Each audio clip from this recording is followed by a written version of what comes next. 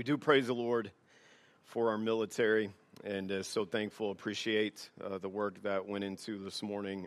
And Brother Mike, thank you for allowing us to use parts of those videos. Sure do appreciate that as well. And then to all the families that serve and have those in service, thank you very much. And we hope that in some way this expresses our appreciation for you and for what you've done. So keep your place in Joshua chapter 24. Let's turn right now to Joshua chapter 1. One of the favorite excuses of my kids when they've been busted, which is frequently because they're like me, is, well, they made me do it. They being the other siblings. My favorite is when one of the older blames one of the younger. Now this is amazing. So a child walks into me, or I walk in to see that child, and I say, "What are you doing?" or "Why did you do this?" And then they will name one of their siblings who is 5, 10 years younger than them and say something like this, "Well, they told me to." And I want to ask, when did you suddenly become so compliant? Because your mama's telling you to do stuff all the time. I'm telling you to do, okay, you know how that is. You say, what do you mean? What do you mean they told you? Or they made me do it. And I'm saying, so they literally put you in handcuffs and beat you with a baseball bat until you did this act of disobedience. And the answer is always yes, and then no, eventually we get there. The idea, the point of that excuse is to alleviate them of responsibility for how they're choosing to live their life. You know, it's human nature. We're always looking for someone else or some system or some circumstance that we can blame for why our life isn't what it should be, isn't what it ought to be. Now, please understand the difference between there are things that if we could make them better, we certainly would. I'm not talking about opportunities that God hasn't allowed us to have.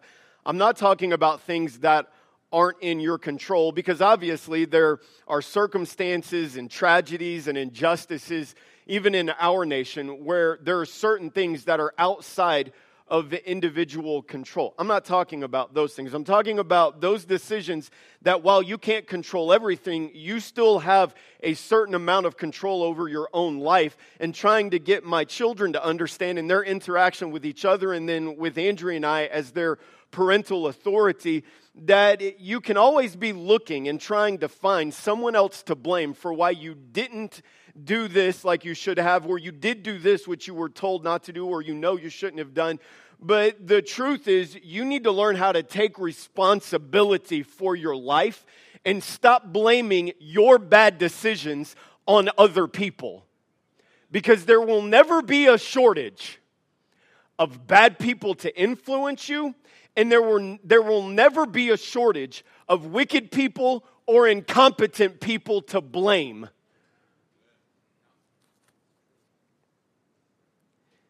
But if we're going to be the kind of people that God wants us to be, then we have to get to the place where we understand what is being said in Joshua chapter 24, which, if I can say it this way, is a big old dose of personal responsibility that you as an individual, you as a citizen, you as a child of God are responsible for the decisions that you make. You're not responsible for what people do that are above you or for what people do that are around you, but you are responsible for the way that you live your life. And there are far too many citizens, there are far too many Christians who are blaming their indifference or their apathy or their lack of investment or their lack of a walk with God on political leaders. And if our nation is going to in any way, shape, or form move in a direction that pleases God, I personally don't believe that it starts with a leader. I believe it starts with an individual that's willing to take responsibility. Prime example, Moses. Besides Jesus Christ, maybe you can make a strong case for this, maybe the greatest leader ever. I'm not saying there's not others, but when you look at what he had to deal with, you look at what he had to overcome, you look at the odds, you look at the amount of people, you look at the lack of infrastructure, and how this man, even through his own fear, how he led thousands, hundreds of thousands, maybe over 1 million people out of bondage into freedom. You say, well, God did some miraculous things. Right, but there was still heavy involvement from Moses. Great leader. And yet the entire nation rebelled, didn't they? All of this opportunity for Canaan land, all of this opportunity for freedom, all of this opportunity for becoming a reality, what your fathers and grandfathers and your mothers and grandmothers and their parents had dreamed of in bondage for centuries. You get to experience that. And so it wasn't the lack of a good, it wasn't the lack of a strong, it wasn't the lack of a right leader that caused them to wander in the wilderness for 40 years, that caused those entire generations from 20 years old and upward to die under the judgment of God. It wasn't poor leadership at the top. It was individuals that I believe Joshua had in mind, because he and Caleb were the only two spared that judgment. And Joshua had it in his mind that a leader can lead in whatever direction he's going to lead in or she is going to lead in. But at the end of the day, individuals must be willing to lead themselves.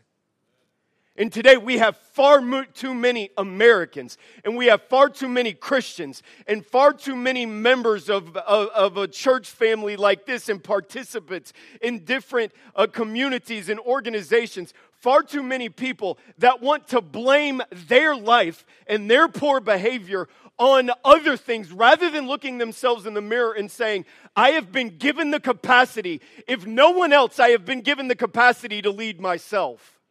Young people, please get this. You can't control what your teachers do. You can't control what your friends do. And there are far too many young people in schools and on teams and in colleges that are saying, well, they're teaching this, and they're saying this, and they're doing that, and they're living this way, and they're engaging in these substance abuse, and they're engaging in these promiscuous behaviors, and they're getting on these social networks and doing these perverse things. You've got to understand, young people, you can lead yourself. You are capable. I think about David standing there before Saul and before an army of his brothers and other men who were cowering in fear. And they were all skeptical of him. And at that time, please get this, David had no ability to lead them. You know why? Because they didn't trust him. He had the ability to lead himself. And because he was willing to lead himself, God brought about a great victory against a formidable giant that grown, trained soldiers were afraid of. And because he was able to lead himself, he was eventually able to lead a nation. Young people, look at me. God will use you to lead others. Young ladies, God will use you to influence and to lead young men. You are men. God created you to be men. And one day God will use you to be men in a nation that needs godly men. But you got to get this. You'll never be a leader of men if you don't first learn how to lead yourself. Some dads that need to get a hold of this. Some moms that need to get a hold of this. I believe that's what Joshua understood. You can have a leader, but you got to be willing to lead yourself. I want you to notice, first of all, this. The godless leader, if you're taking notes, if you're trying to follow along this way, here's the first point. Normally, I need to give some explanation. Normally, I pick a passage. But I want to point out several things to make this point. So we're visiting several different passages this morning. It's very topical, still rooted in the principles of Scripture. First of all, point number one, the godly leader and the godless individual. The godly leader and the godless individual. Joshua 1. Verse number 1 through 9, now after the death of Moses, the servant of the Lord, it came to pass that the Lord spake unto Joshua, the son of Nun, Moses' minister, saying, Moses, my servant, is dead. Now therefore arise, go over this Jordan, thou and all this people, unto the land which I do give to them, even to the children of Israel. Every place that the sole of your foot shall tread upon, that have I given unto you, as I said unto Moses. From the wilderness and this Lebanon, even unto the great river, the river Euphrates, all the land of the Hittites, and the great sea, toward the going down of the sun shall be your coast. There shall not any man be able to stand before thee all the days of thy life. As I was with Moses, so I will be with thee. I will not fail thee, nor forsake thee. Be strong and of a good courage, for unto this people shalt thou divide for an inheritance the land which I swear unto their fathers to give them. Only be thou strong and very courageous, that thou mayest observe to do according to all the law which Moses my servant commanded thee. Turn not from it to the right hand or to the left, that thou mayest prosper whithersoever thou goest. This book of the law shall not depart out of thy mouth, but thou shalt meditate therein day and night, that thou mayest observe to do according to all that is written therein. For then thou shalt make thy way prosperous, and then thou shalt have good success. Have not I commanded thee? Be strong and of a good courage. Be not afraid, neither be thou dismayed. For the Lord thy God is with thee whithersoever thou goest. Notice verse number 10. Then Joshua commanded.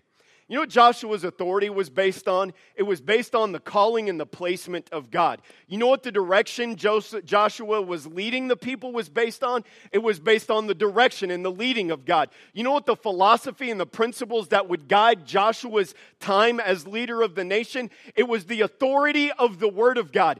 Everything about Joshua's leadership, from his position to the direction to the philosophy and the principles that would make up his cabinet, if you will, all of that was based upon the influence of God.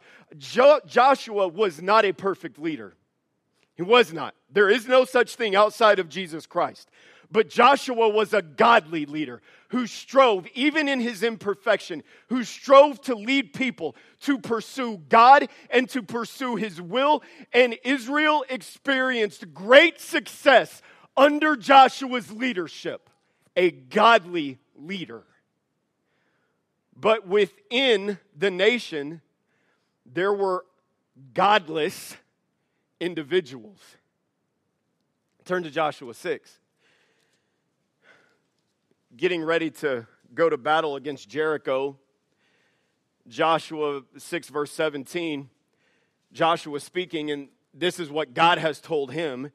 And the city shall be accursed, even it and all that are therein, to the Lord. Only Rahab the harlot shall live, she and all that are with her in the house, because she hid the messengers that we sent. And ye, in any wise, keep yourselves from the accursed thing, lest ye make yourselves accursed. When ye take of the accursed thing, and make the camp of Israel a curse and trouble it, but all the silver and gold and vessels of brass and iron are consecrated unto the Lord. They shall come into the treasury of the Lord. The practice in wartime, the compensation was that you benefited from the spoils of the foes that you vanquished. But for this first battle, God wanted to set a precedent that the first fruit belongs to me. I'm the one who's giving you this. I'm the one who's prospering you when you fight the battles I tell you to fight. And so everything is to be condemned. The silver and gold, those precious metals, they need to be brought into the temple without exception. So everything is either destroyed or it is brought into the temple. With this first battle, there are no exceptions. You'll be able to benefit from the bounty because there are many more battles to come, and because I'm with you, many more victories to come. But for this battle, these sacred things, these precious metals are laid aside. Everything else is to be destroyed. It was a clear directive that the godly leader made abundantly obvious and clear in the way he communicated it. No one could say I didn't understand. Chapter 7, verse number 1. But the children of Israel, oh, this is so important. The children of Israel committed a trespass in the accursed thing. For Achan, the son of Carmi, the son of Zabdi, the son of Zerah, of the tribe of Judah, took of the accursed thing. And the anger of the Lord was kindled against the children of Israel. And how many individuals that are listed here, how many individuals actually oversaw or committed or thought up this plan? Just one. Achan. It gives his lineage to show you which tribe he's with. And the implication is later on in chapter 7 and 8, I believe, or that the implication is that his family would have been involved in the deception. They would have participated in it some way. But I want you to notice what verse number 1 says again. The children of Israel committed a trespass in the accursed thing. God holds a nation accountable for all of its citizens. Look, brothers and sisters, we have great evils that continue to happen in this nation. I don't say these things all the time. I'm not trying to push amen buttons, but there are great evils that happen in this nation on a daily basis. There are injustices, there are cruelties, there are murders, and there are indifferences, and there are greeds, there are violences, there are perversions that are endorsed and participated in and enabled, and a blind eye is turned to them every day. And you can say, well, I've never done these things, but we are a part of a nation where those things happen. And God holds a nation accountable. But I want you to notice, there was only one man in this nation that did it. You had a godly leader who was following God. He gave a clear directive, and yet this man did not obey.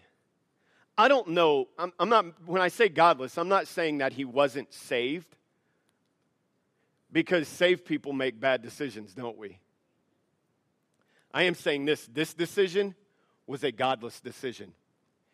You have a godly leader leading in the right direction, communicating clearly, being right with God, leading the people the way that God said. And then you have an individual over here that says, I'm not going to do the way that I've been told to do, how I should do, what I want to do. And I don't know everything that motivated him, but maybe thinking about the poverty that they endured, maybe thinking about just living off of the basic necessities in the wilderness for however long he had survived all of that.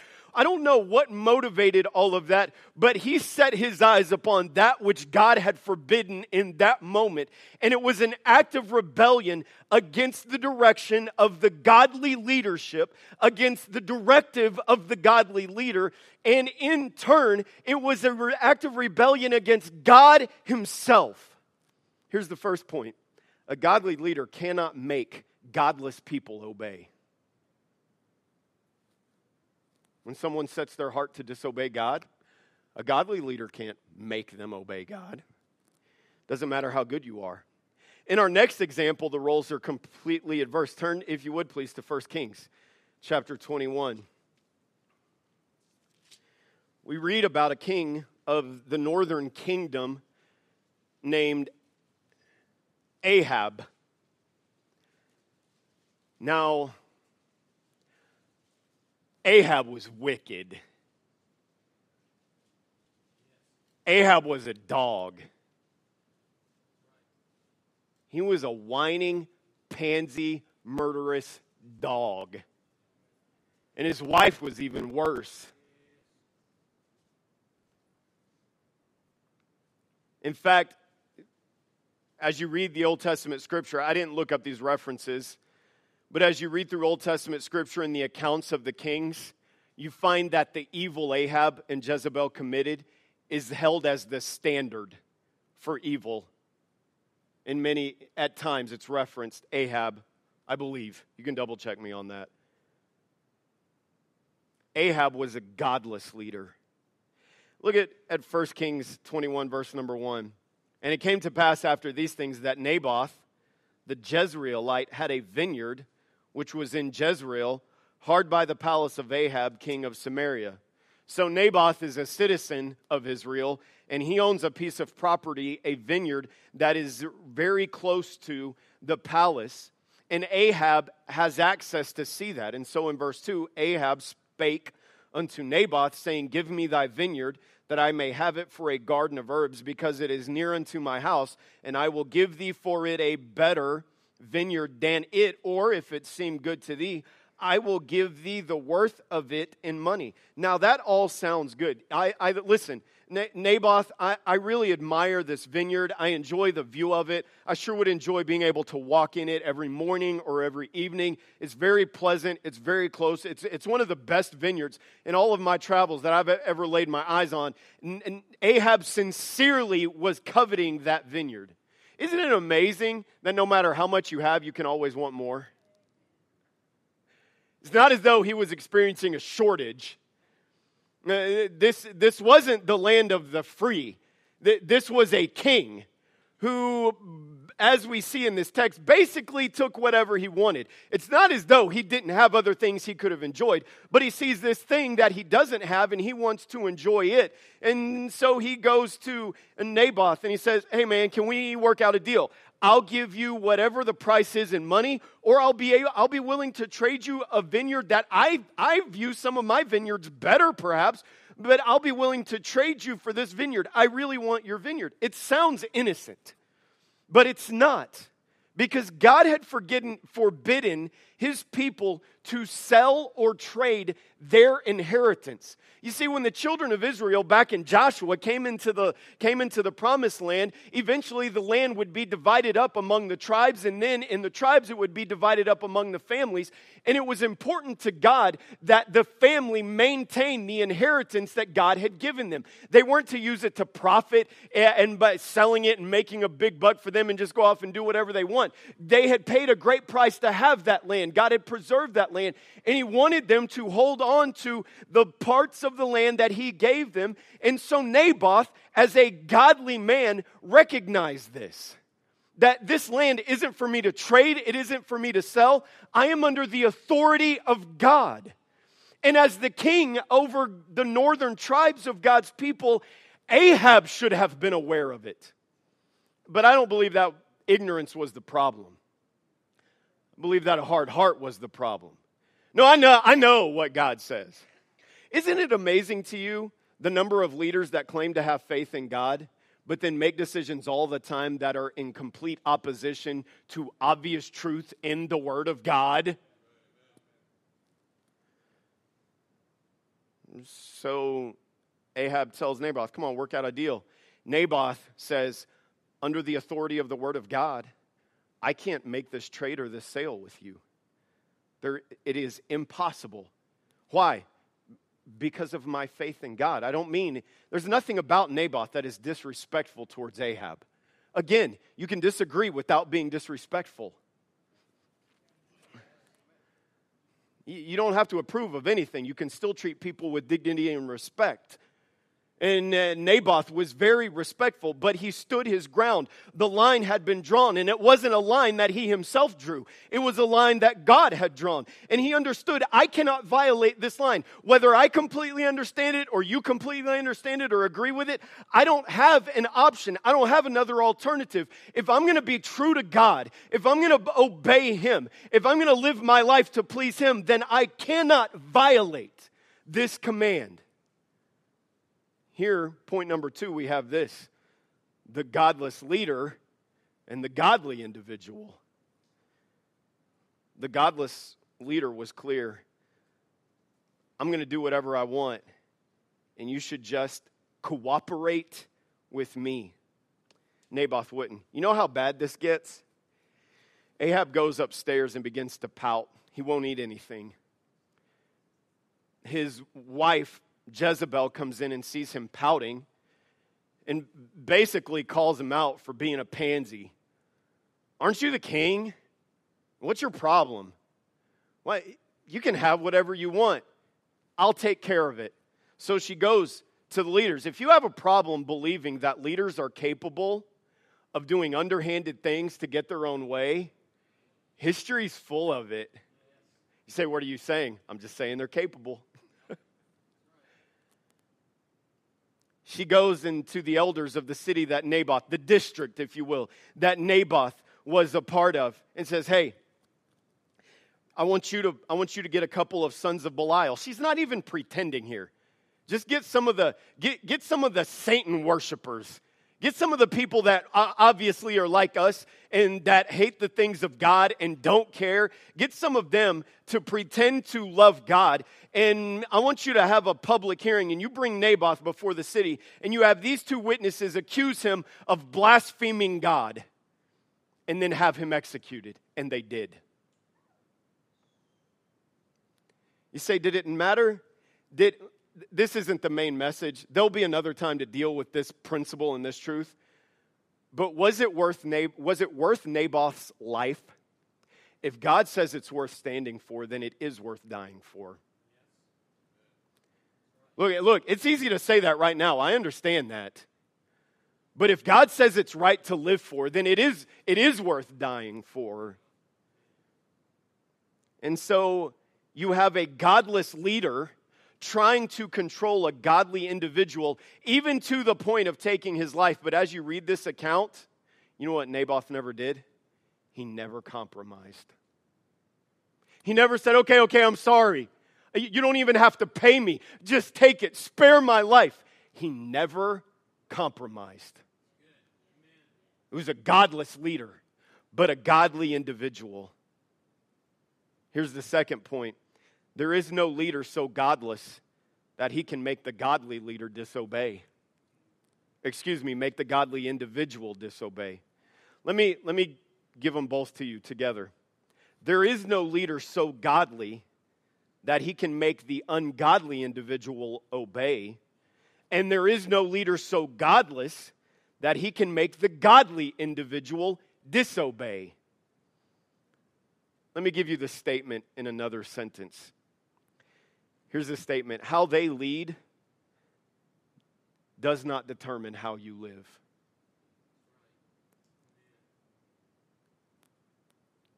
How they lead does not determine how you live. The direction they lead does not determine the direction you live your life. Give you a couple of thoughts and then we'll be done. Number one, who leads?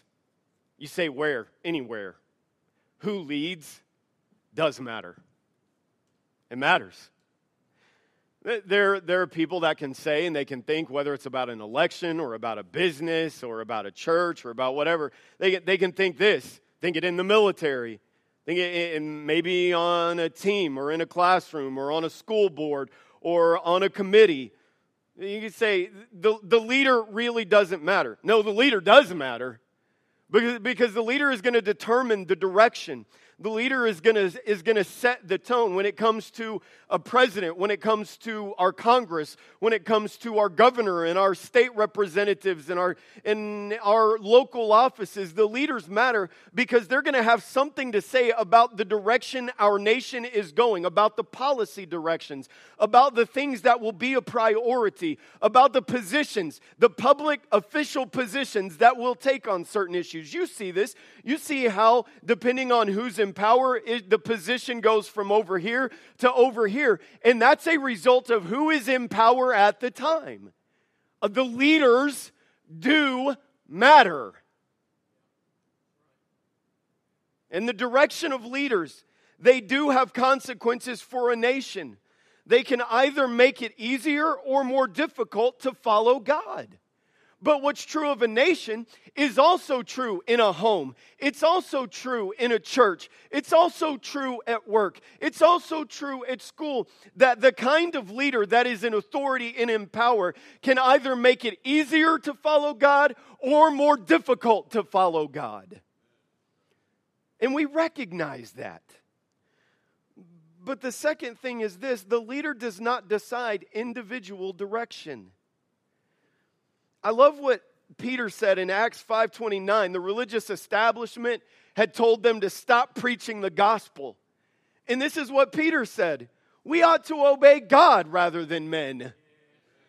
You know, people want to go back to Romans where it says, let every soul be subject to the higher power. And right, there is an authority that God has given to government that citizens should submit themselves to. But there comes a time throughout history, and it's happening in this nation today, and it will continue to happen, where government begins to step over the lines, where they cease to have the authority of God, and they begin to infringe upon the ability of individuals to follow God as they should. And there comes a time when individual women and men have to decide, am I going to obey men or am I going to obey God? Now, whether you're aware of this or not, it's already the case in many countries. And there will come a time when me simply teaching biblical truth about gender and about sexual experience, not being hateful, not being nasty, not being crude or rude or mean, but when just preaching what the Bible says, where in many communities outside of the U.S., that is labeled hate speech, and they're trying to bring it into our own communities. We're moving in that direction. And there comes a time when pastors have to say in what they preach and whether or not they'll cancel their services. We ought to obey God rather than men. That's not just true of me. I have that responsibility as a pastor. But you have that responsibility as an individual, as a Christian. You see, this is an amazing power God has given us. You know what it's called? The power to choose. Oh, God chose Joshua to lead Israel. I believe this. I don't think I'm going out on a limb on this. I believe this, and I think most of you would agree with this as well. I believe God chose me to be the pastor here. But you still have a say in the direction you live your life. In the direction you live your life in this church, and as a part of this family, you have the power of choice. You have the ability to look at your life. You have the mind. You have the resources. You have the intelligence. You have the discernment. You have the emotional strength and stability to look at the direction a leader is leading and to identify in your own heart before God that is the direction we should go or that is not the direction we should go. And you can decide, and before God, He has given you that choice. I love Joshua's attitude. Back in Joshua 24, he didn't take responsibility to make everyone go the same direction. He needed to provide leadership. He needed to help develop unity. He needed to give clear direction. But he wasn't some kind of tyrant. It was their individual decision either to follow God through him or to not. And I want to tell you, I don't care if it's President Trump or Vice President Biden, President-elect Biden right now. I don't care who's in office. I should never relinquish my responsibility to live my life the way God wants me to live. And far too many Christians have checked out. They have completely checked out in influencing their communities, in standing up in their schools, in standing up in their work. And we want to blame the Democrats, or we want to blame the Republicans, or we want to blame the government. You, before God, you have the ability to choose how you live your life. And far too many citizens, far too many of God's people, we relinquish that great privilege and responsibility. And we're like a 12-year-old blaming a 4-year-old. Well, God, you can't control every law that's passed. But you can sure stand up and love people. Hey, what am I talking about? Let me talk about the issue of abortion. You understand there are people that have had abortions that God loves and God wants to save and God wants to heal. Come on, we need more amens than that. God loves people. You can't change a law. You're not on the Supreme Court. You're not in Congress. I get that. You can't change the law. But you know what you can do? You can love people, and one day God might let you love somebody that made a decision that maybe they regret or they don't understand or they're confused about. But they don't need someone to beat them down. They need someone to share the love of Jesus Christ with them. And far too many people have checked out. And we want to blame the government for everything that's not right instead of just living our lives the way that we're supposed to. Proverbs says this: righteousness exalts a nation. He's not talking, I'm finishing up. He's not talking about just the king. He's not talking about just the person in charge. He's talking about the responsibility of every individual to live their life. Now, here's what can happen. You can relinquish that responsibility in your home, in your marriage. Yeah, you have a spouse that's not following God like they need to. The other spouse has a responsibility to say, I can still follow the Lord Jesus Christ with my life, and I'm going to do that. You can say as a child, my parents don't always make the right decision. You can still follow God, have a good attitude, show respect, pray for your mom and dad, be helpful around the house. Amen, you can do that. You say sometimes churches can go wonky. And guess what? I'm imperfect. Okay, man, is that bumming y'all out that bad? I thought y'all already knew this. We've been over this a couple of times. I'm not perfect. I've had people come and talk to me about stuff. Hey, I think something different about this and about this. And sometimes I don't agree. Sometimes I do agree. You know what I'm thankful for in every situation? I don't have some kind of special access to God that you don't have. No, you follow God. The direction that they lead does not determine the direction that you live your life.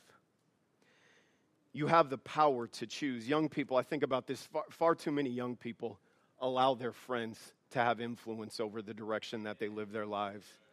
Young people, far too many young men influence the direction and the attitude. But it's not just them. It's far too many moms and dads that let their coworkers influence the direction of their life. You tell your kids, don't give in, and then you do. You have to choose every day. The direction they lead does not decide the direction that you live. When I stand before the Lord, you know who I'm going to answer for? Me. And I won't be able to blame a single president. I won't be able to blame a single person in authority in my life for the decisions that I intentionally made wrong. Those will be mine. And you know what else? When I do the right thing, God can bless it. Even when the direction's going the wrong way, God can help his work to continue to go up if his people will just keep following. Let's all stand together. I understand the implication politically. I understand things are on your mind, but I want to ask you to look at that more privately and on an individual level. In your life, are there things, are there attitudes, are there behaviors, are there misconducts that you are blaming on other people that you honestly, you just need to get to this altar and humble yourself and say, God, I need to take responsibility for the direction in which I am living my life. I need to take responsibility for that. Listen, don't worry about what somebody else is thinking. You say, I'm worried if I respond or if I raise my hand, people are going to think, man, something really crazy is going on. That's not the case. People have their heads bowed and their eyes closed. We all know that we're sinners. And everybody has something that they need to deal with, whether it's this or something else. But I wonder, with heads bowed and eyes closed, if there would be some that would say, I have relinquished control of my decisions to other influences or to other people, and I need to take back responsibility for how I live my life. I can't control everything, but there are things that I have stopped controlling that I need to start controlling again. My attitude, my faithfulness, my conduct, my effort, and I need God to help me. Would you please pray for me? I wonder if you'd raise your hand and say, yeah, that's me. Yep. I see them going up all over. God bless you. Why don't we respond to him? We have the freedom to respond to him. And this morning, even coming to an altar and praying is a choice that you make. And so if God has spoken to your heart while Brother Nate begins to sing, if God has dealt with you, you respond to the Lord. I can hear my Savior calling. I can hear my Savior. Look, some are coming. You don't worry about what anybody else is doing. If God has dealt with you, you respond to him. If he gave you the courtesy of talking to you this morning, then you give him the courtesy of a response right now. Where he leads me, I will follow. Where he leads me, I will follow. Where he leads me, I will follow. I'll go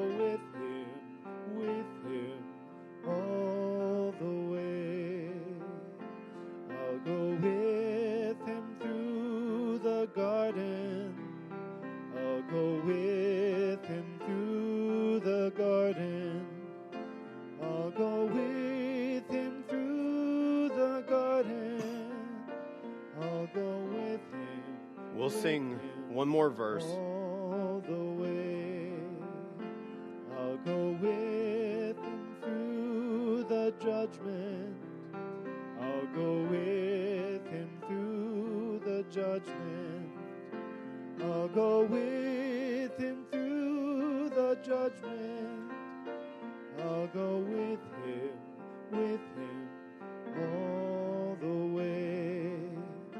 Where he leads me, I will follow. Where he leads me, I will follow. Where he leads me, I will follow. I'll go with him all the way. Amen. You can direct your attention this way. Praise the Lord for his goodness to us. I mean, that was a blessing. And sure am. I'm thankful for our veterans, and thank you for your participation in that and just in making the time special, and appreciate all the hard work that went into it. We'll look forward to being back in the book of Esther tonight and getting back into that series, building on last week. And then just appreciate your encouragement and your prayer and your love for one another. We have baptisms tonight, so we're excited about that. I have a few people that are getting baptized and excited to see them follow the Lord in that. Continue to pray for our nation, but pray for one another. Miss Darla, man, I hope you get, are you good with people hugging you? Oh, yeah, okay, just making sure. So if you want to give her a hug, she is open for a hug, amen, and she would certainly appreciate that. Well, Brother Nate's going to come and lead us in a final song, and then you are dismissed.